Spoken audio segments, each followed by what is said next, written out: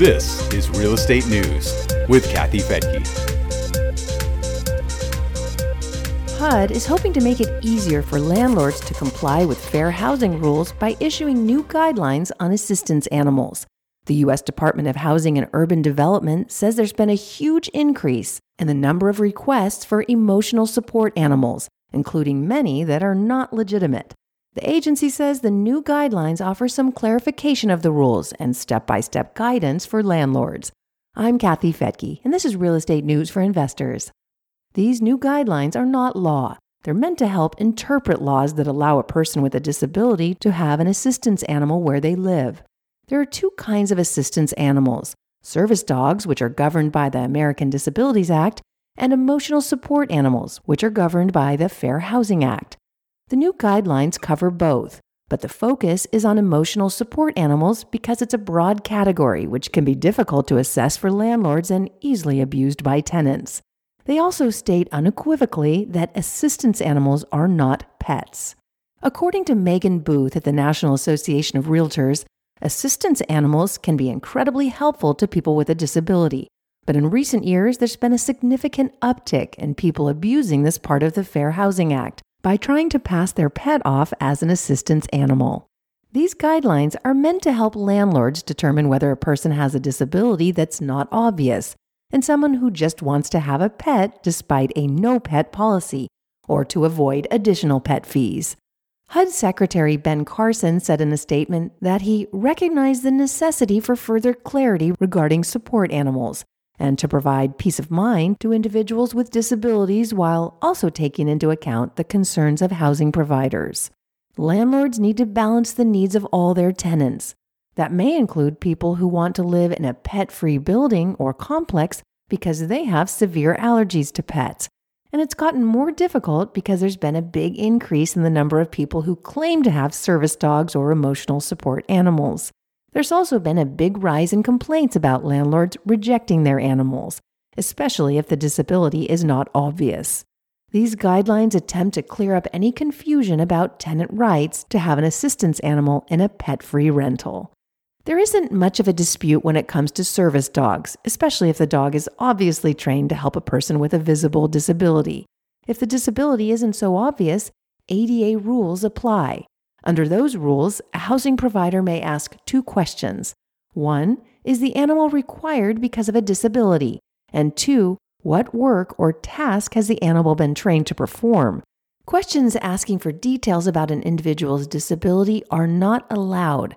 A disability is defined as something that is either physical or mental and impacts a major life activity.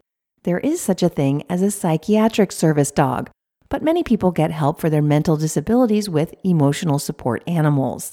That's where people are pushing the envelope when it comes to the need for this kind of assistance, and documentation supporting those claims has been easy to get on the internet.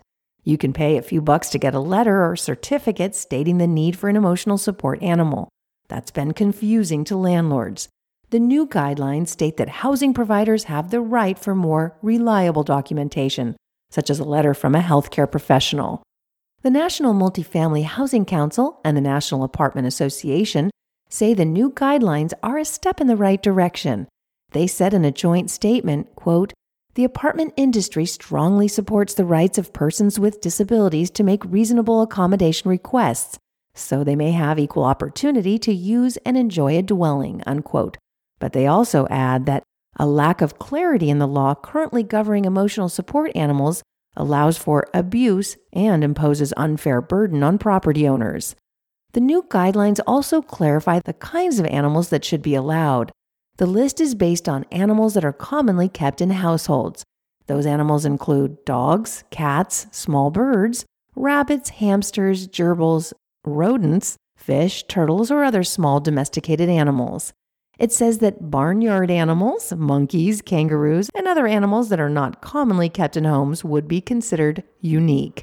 If an individual has a unique animal, the new guidelines say that landlords can require documentation from a healthcare professional stating why that particular animal is needed. For instance, a person may have a monkey because the monkey's been trained to use its hands to perform a task.